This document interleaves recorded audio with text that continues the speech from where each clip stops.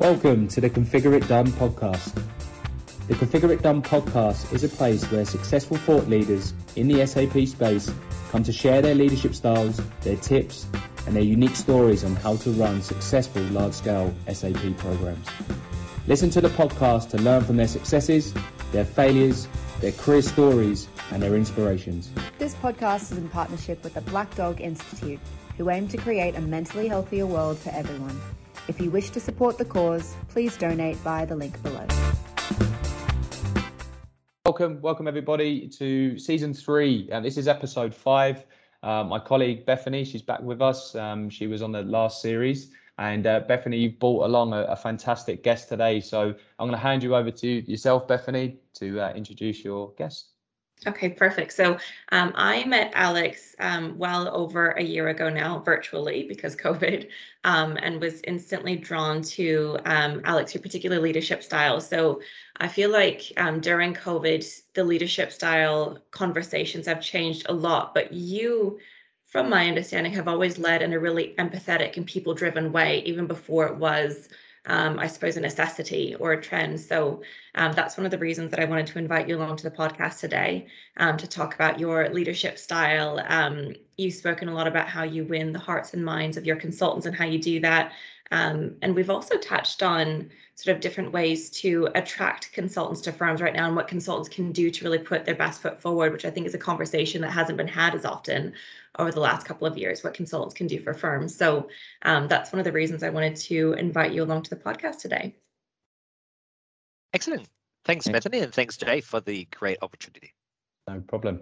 All right. So I'm sure there's not many people in the market that don't know you, Alex. But for those of you that don't, how we normally start the podcast is do a quick fire question round. So it takes 3 or 4 minutes. And I'm going to hand you over to Bethany. She's going to run through a few questions just to get to know you as a person. So yeah, over to you, Bethany, if you wanted to start the quick fire question round. Perfect. Okay. What is your full name? Alexander Antonio Andrenacci Ampola. I knew it was going to be long. What is your nickname, if you have one? No, I don't have one, but the shortest version of my name is Al, A-L. That's the shortest way that people call me. It's easier to spell than the full name. Exactly right. I was so excited about asking you your full name, honestly.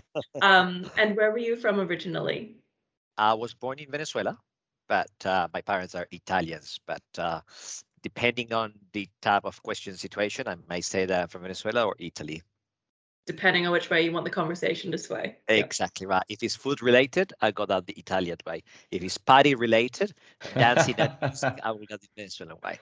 Oh, that's smart. I like it. How long have you been in Australia? 24 years. Love it. Where are you currently working? Well, at home. I left Accenture during the COVID period. I joined EY during the COVID period. So actually I've been at home all along, but really having a lot of fun. Yeah, love it. And what is your favorite podcast, if you have one? Yes, there is a psychologist called Esther Perel, and her podcast is How Is Work. And actually, it's interesting that you were talking about empathy, because that podcast is all about relationships at work and how we need to continue to work with the empathy and the people aspect, not only at home with our people and families and sort of people that we live in the same roof, but also with people at work. So great podcast. Perfect. I just wrote it down. I'm very excited to listen to that one. What's your favorite book? Look, I don't have a favorite book, but I love autobiographies. Richard Branson, Elon Musk, Barack Obama. So any autobiography that sort of I can read, I'll read it. I love it. Simon, our director, is actually the same, because you can learn a lot from high-performing autobiographies, can't you? Favorite music or film? Either one or both? Film, Keeping the Faith. I'm a very positive person, so I always think that Keeping the Faith is good. Love it. Favorite restaurant? Anything Italian will fall into the category. Beautiful. Favorite destination? Greece. For holidays, beach, but Italy, Rome, is my dream city. I could go to Italy 20 times more in my life, and I will never stop loving it. Especially now, that sounds good. If you could describe your management style in one word, what would that be? Collaborative. Collaborative. Bucket list thing to do. I want to go to Cuba. Cuba. And if you weren't in SAP, what would you be doing instead? I've always said that if I was not in SAP, I would be owning a restaurant or something related with food, which I almost have because I have a food truck. But that's not the point. That's not the question. And or I will be working on an airline service first class customers because I love traveling, but I didn't want to serve economy class people. So I wanted very few people to serve. That's understandable. And I feel like you've given us so many fun facts already now, but can you tell us a fun fact about yourself? Well, I have a food truck. Something that I didn't think I was going to have, but my passion for food and Venezuelan food is something that I wanted to bring to Australia. So 3 years ago, I sort of created that food truck. It's been sort of in the garage during COVID, but it's going to come out back in January. So, and it's because it's the experience. Every transaction, every sale that I make, I hear the story of someone that comes and approaches the truck and buy an arepa. And because it's not something that people know what it is, they ask questions and we engage in a conversation. So great. How do you find the time to do that? Obviously, you in your position would be very time consuming, but yeah, that's amazing. How do you find the time? Jay, when I am cooking on the grill, the arepas, all the things that happened during the prior week are gone. I don't think about it. It's actually distressing. I find that I totally recharge for the following week. Yeah. So yes, I do need to find more time though. Have you seen the movie Chef? I have. Yeah. Yes. I saw that the other day. That's the first thing I thought of when you said you forget about time and that's relaxing, and yeah, really good movie. Yeah, no, it is fucking fantastic. I brought the truck to my house on the 20th of November with the EY team. It was a way to actually sort of explore freedom in the state of Victoria, but also to get together on something that they were not sort of exposed to. And it was a great experience. So I had everyone on the truck cooking and serving. So it was actually quite fun. All right, Jay, we need a food truck now. I know. It's making me hungry. It's only 10 o'clock, but I'm hungry already. All right. So Alex, let's get into the crux of the podcast. I'd love to firstly understand and how did you first discover and develop your leadership style? Look, Jay, I mean, I feel, and I always say this, I feel that I am who I am today because of the time and investment that people made on me. Right? And I think that to me is how leadership style are formed. Right? And basically, I guess, learning, adapting, and adopting some of the things that are unique in you, but passing it back and actually continue to share that. Right? So that's why. And there's people, throughout my career. And look, I spent 27 years at Accenture, and I've been with EY only 15 months, right? So I got to say that Accenture was the place where all those role models were, right? Whether I was in Caracas when I started my job, or it was then in Australia where I spent the majority of my time, or in Singapore where I spent 10 years in between. I think in all of those places, there were people that really spent time and invested time on me. And they gave me feedback on the spot.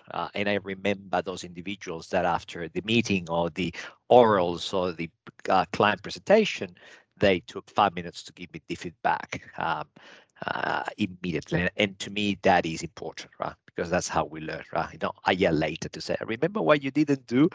I mean, it's too late, right? So I was lucky. I think I was lucky that I always had people that sort of took me along the journey, gave me rope for me to do things and learn and make mistakes, but they always provided me the coaching. Yeah, sure. Hey, have you got a story of a leader and something that they've give you that you hold gospel now and you do pass on? Is there any like specific things that you've been taught? Yeah, look, there's a couple of things. I mean, one of our partners, Lisa Mascolo, she used to say that the best career advice was ask for help. And to me, and I use that every day. Ask for help doesn't mean that you're not good enough. It means that actually you recognize that you need help and you need to grow more. And I continuously sort of push that to people to say, continue to raise your hand and ask for help. That's number one. Number two is acknowledge that, and I say this, superheroes only exist in movies.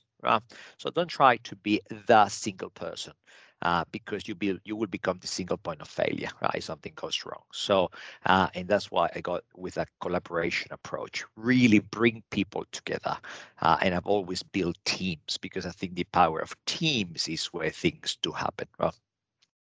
And the last one is never ask for permission, ask for forgiveness. And there was this partner from our office in Miami who one day saw me a little bit upset, and he said, "What happened, Alex?" And I said, "Oh, something happened. One of my counselees didn't get his training approved." And he said, "Why?" I said, "Oh, because I went and asked." And I said, "What did you ask?" If you're doing the right thing for the firm, for the company, or for the employee, then no one will sack you. Right? So it's better to ask for forgiveness than for permission. So I've never heard that before, but I absolutely love it. That's brilliant. That's so insightful. My grandmother used to say that about purchasing things, which is a very different conversation. But I really like that though, because I think one of the common misconceptions with those that are really successful is that it takes like this level of perfection, when really it takes making a series of failures, learning from them, and then building on that success, and also taking opportunities. Because if you only take the one opportunity, once every few months or once a year, then you miss out on everything. So, I mean, I suppose that's a good interpretation, is ask for forgiveness and just take opportunities while you can. I love what you said as well about, well, it reminds me of Dunning-Kruger effect, basically, the first thing that you said, because if you are asking for help consistently, it's a really good way to avoid thinking that you know everything, isn't it? Because the more you ask for help, the more you get information about as many different topics as possible, because you can't be an expert at everything. Such good insight. So when we spoke a few weeks ago, you spoke a lot about winning the hearts and minds of your team, which is something that I love. So how do you do that? Do you take different personalities into account? I mean, what does that look like for you? Look, I mean, I spend more time talking to people that actually having calls for internal purposes, right? And the reason why I do that is because I feel that the only way that I can provide individuals, and we need to talk about individuals, right? We cannot manage careers of teams, right? And I think that's probably one of the challenges where we try to be the super boss of 100 people. You cannot provide tender love and care to 100 people. You can only provide the necessary attention to a small group. Right? And that's why it's important to have sort of enough leaders in the organization that have the ability to spend time with the subgroups to really care, understand, believe, support, challenge, do all the things that you need to do at the individual level. And we have many cases. I mean, there's a case now at EY where one of my colleagues, she's leaving us because she always wanted to work in a strategy firm. However, I said to her 9 months ago, the time is not now. The time is probably in 9 months' time. At the end of the year, when we've got things ready. And it was an easy conversation because I knew her intent, I knew her purpose, and I knew her mission, right? And we were able to accommodate both her needs and my needs, right? And I think it's easy to do that rather than get upset because she's leaving, right? And that's what I refer to winning the hearts and minds. It's about really understanding each individual. And there are things that sometimes may not be possible, sometimes they are possible. So I think it's about balancing that. Second, I think empowerment. I think understanding the hearts and minds is really give people the opportunity to grow in an area where they feel they're strong at, and give them one hobby. I always said that you needed to have two things in your hand, one that you're really, really good at, and one that you're exploring, you're learning, you have a little bit of passion, right? And that was my career. I was sort of a FICO consultant, financials and controlling, but I had BI, business intelligence. And today I can talk about both equally, right? But I always had two things in my hand. So to me, that is important. Excellent. And then focusing on your team there, Alex, obviously I'm hearing that come through and what you're saying, like a lot of team focus around it. But how do you give back to your team when giving them feedback? Look, time is the problem, but I think if you don't have time for care for people, then you don't have time to leave. I mean, that's basic, right? And the other day, actually, went for lunch with a group of colleagues, and they said, "Oh, Alex, you're much more approachable now at EY than at Accenture," and it's not because. But it's not because I'm a different person, right? It's because I have a smaller team, right? And I have enjoyed that. I have enjoyed the opportunity to spend personal time with individuals on their opportunities and challenges, right? And how do I give back? I think I'm known for overfeeding of information. There's nothing that reaches my inbox that I don't pass on. Because actually my inbox doesn't get bigger or better, or it's worth more by me keeping information, right? So I continuously, push information down, because the day we stop learning, that day I think we're ready to die. I think learning needs to be on a daily basis, and it's hard because, again, time, right? But I feel that we can make time for things that make us grow, and to me, that's how I push my kids to learn. Right? I said, learning is not just because you need to do it, but because you're gaining something out of it. Right? So how do we balance that? But I share. I'm a sharing person. Mm-hmm. Love that. I feel like I'm seeing some of the Italian passion come through now. The day that you're not learning is the day that you're ready to die. That's an intense. Absolutely. It's true. I love that. So we spoke a little bit earlier about graduate programs and newer SAP consultants as well. If you could give any advice for young or for new SAP consultants that are entering into the consultancy domain, what advice would you give? How do they put their best foot forward and really add value? Look, and sort of times have changed, Bethany. When I started in the SAP world was in 1992, and I went to my first SAP project without any knowledge, and the partner at the time told me that I was going to be the accounts payable expert. They gave me 3 binders, half in German, half in Spanish, and there you go. Well, today, if I have a new grad and I send them to a project, if the second day the grad will come back and say, I'm not capable, I don't want to do this, please change my role. And I think that is the problem. The problem is that, and I use the lenses of my kids, right? My kids have had a relatively easy life. When they have problems, they go to YouTube and solve problem solved, right? I didn't have YouTube, right? I had to work every day till 3 a.m. to catch up with the SAP screens. So I think there is 2 ways that I would like to see the new generation sort of embracing SAP. And look, at EY, I call SAP Plus, right? Because I know there is a stigma that SAP is horrible, has got the same screens from 1972. So what is fun about it? Well, it's better if I do some digital work, right? But to be honest, I always say that SAP is the spinal cord of the enterprises. And the stronger we make it, the easier it will be to connect with other things, digital, beautiful portals, platforms, API layers. I mean, anything you want, right? And I think that's when we need to get the new SAP consultant. The new SAP consultant shouldn't be about the digital core, right? It should be about actually the whole surrounding. And I was talking yesterday with one of our colleagues, and because one of my missions in life, and I will not die before I do this, is be able to think with people on tomorrow's processes, on tomorrow's technology, and sort of have the ability to really do things that we don't do today. I mean, there is nothing stopping us to measure the carbon footprint on a asset deactivation. Let's say that we shut down a plant.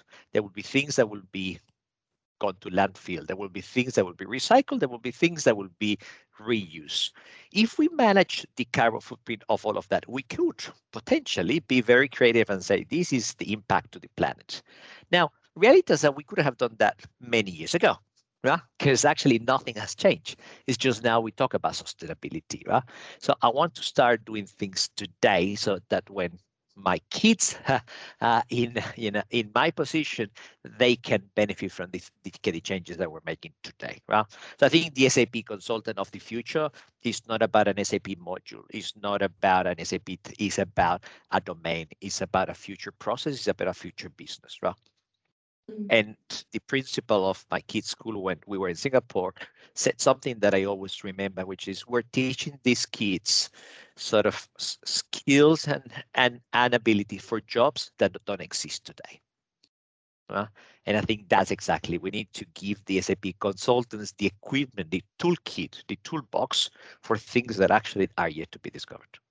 So how would you do that, Ale? How would you change someone's mindset if you're a grad and you're looking at all these cool, sexy new products and you're looking at SAP? Like, how would you influence or change someone's mindset? Or do you even need to do that?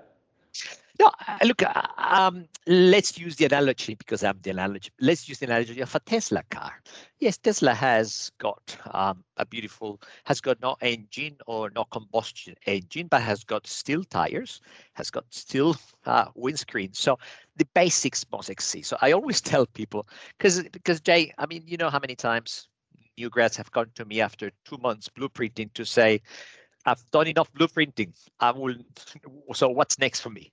And I look at the person and I say, what do you mean you've done enough blueprinting? I've done blueprinting for 27 years of my life.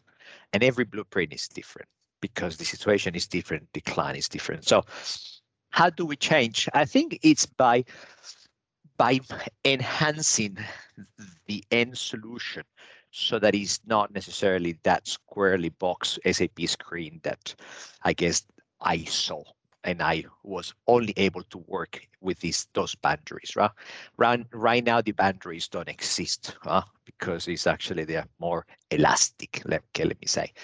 But also because the flexibility of technology today really allows young people to do cool stuff like building simulation or artificial intelligence modules within the traditional SAP environment and still providing cool solutions to clients.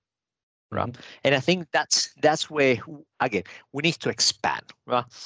The SAP consultant of the 90s was the one who knew every single transaction in FI, CO, SD, MNPP. The SAP consultant of 2025 is the consultant that knows how to be the best asset sort of value creator, almost like how do I create value out of what we do? And Jay, I think it's not only about technology, it's all about behaviors and people. Because I always use the example. When I implemented HANA in 2014, we were doing this for a company in Thailand, and they make brick. A brick doesn't smell good, doesn't look good, it's just a brick, right? But because the water prices in Thailand are volatile and based on supply and demand, they're not fixed. By implementing HANA and us collecting water prices on a real-time basis, finance all of a sudden was able to predict and forecast the cost of manufacturing of that brick when the water prices were high versus when the water prices were low. And by just having that ability to link these, they became the business partners to supply chain, and they were able to sit down with supply chain and say, instead of making those bricks at 10 a.m. today to deliver them this afternoon, why don't we make them tonight? Call your customer so we can still deliver the bricks, but it costs us less to make them, right? Now, this is 2014, so we didn't have to have the technology of 2021, right? But guess what? Still today, sometimes we don't make enough changes with the people and the behaviors to drive that value, right? So that's why I feel I would love to have another 30 years at EY so I can do as much as I did at Accenture. That's amazing. So I was going to say, we ask this question a lot, and it's such a difficult question because it requires a lot of vulnerability. But you are so good, I think, at being empathetic and vulnerable with your team. So I think this is the perfect question for you. So can you describe your biggest failure and what you learned from it? I fail every day. I can tell you that. Don't we all? Look, there were moments in life that I felt that I was experiencing things for the first time. I always work on projects that went roughly on time, and when that project in 2005 actually didn't go live as planned, I felt shattered. I felt that the world was crumbling and I was incompetent because I wasn't able to stop or change the direction. So I think the failures have taught me that actually there are things that I can control and there are things that I cannot. Right? And I think that's probably the biggest learning from the failures is that there's so much that I can control, and I shouldn't feel bad about things that I cannot control. Right? And I get that feeling when we lose a bid or a proposal, because I know that we did everything that we should have done. I never feel that we could have done something else and we didn't do it. So, but there are things that I can control and things that I cannot control. Excellent. So I'm going to cast your mind back to probably when you were at Accenture. Who's been the biggest influence in your career, Alex, and what did they teach you? Look, Accenture, still has many of them because they haven't retired. Incredible partners that throughout the life of my 27 years there, sort of, they shaped me.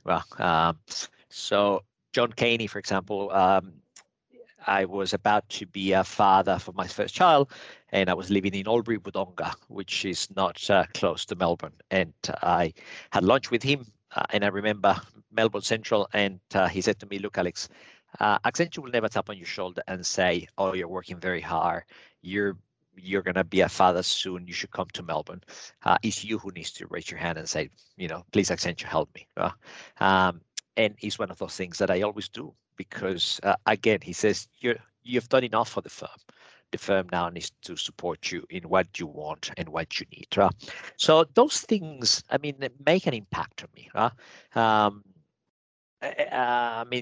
John Zealy, he was the client account partner for Unilever globally.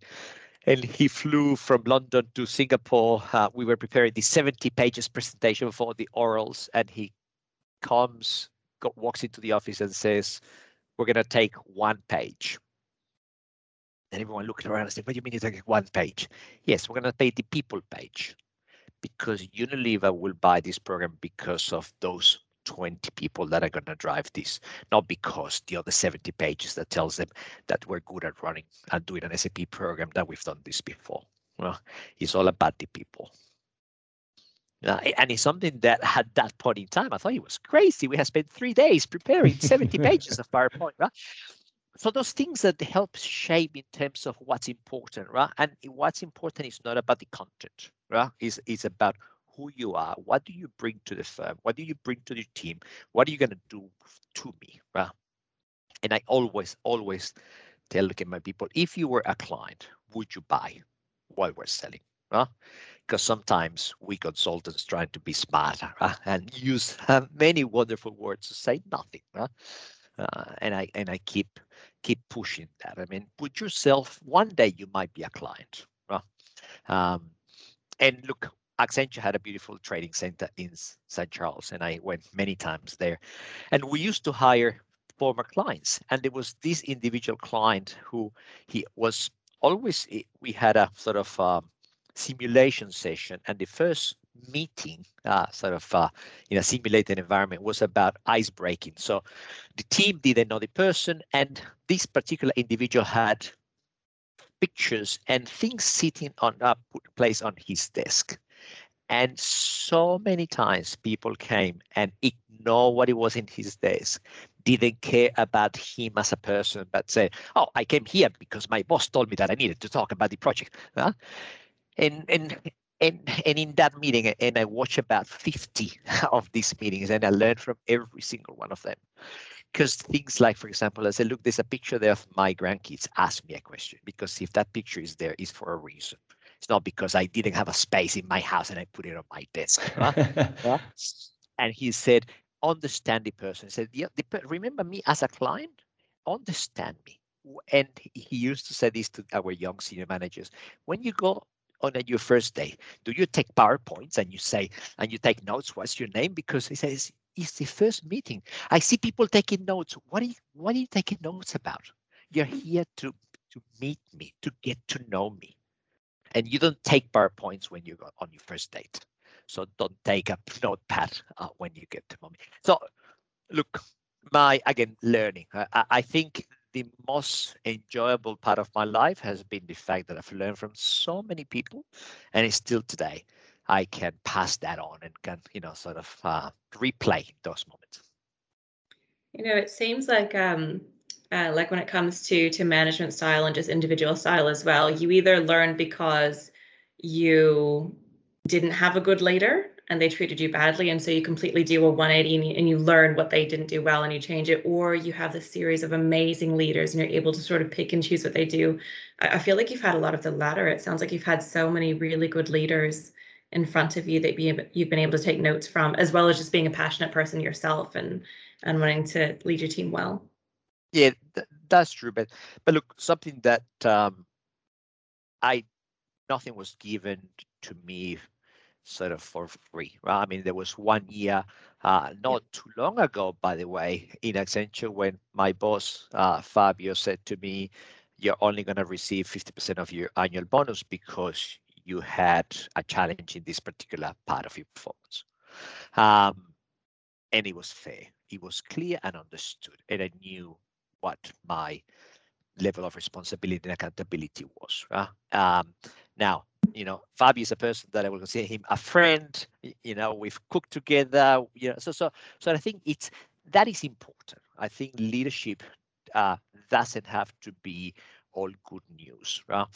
And I feel that sometimes it's hard for people to have these conversations, right? But I feel that if you are strong enough and if you have the trust and you have the respect, it's okay to have these conversations. It's nothing wrong, right? So I respect individuals like Fabio that without any remorse deliver the message. I love that. If you could give any advice to your 21-year-old self, what would it be? Look, I would say, I don't say follow your passion, because I think passion, you bring it with you, right? I think passion is something that you embody in things that you do or you create. To me, is never be fully satisfied, complete, that for things that are never take for granted everything is complete 100%. Always think that you can do something different to become something better, right? And I think that's the challenge. I mean, the challenge that I put on my teams is every day there are different ways and different avenues that we can reach that, right? The fact that accounts payable is accounts payable or payrolls is payroll. I mean, doesn't mean that we need to continue that same process, that same behavior forever, right?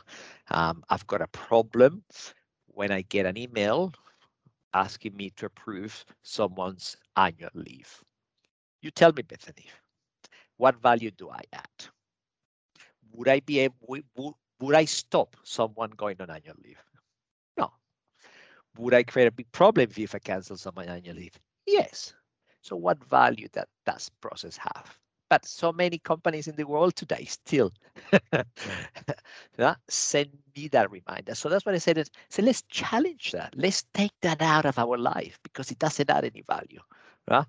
And I think we need to be brave and we need to just take the leap of faith and sort of agree that actually those are the changes that we need to drive for the future generation. That's brilliant. So Alex, it was actually Cameron Berkman that asked us to approach you to come onto the podcast, and I know you've worked with a lot of fantastic people in your career.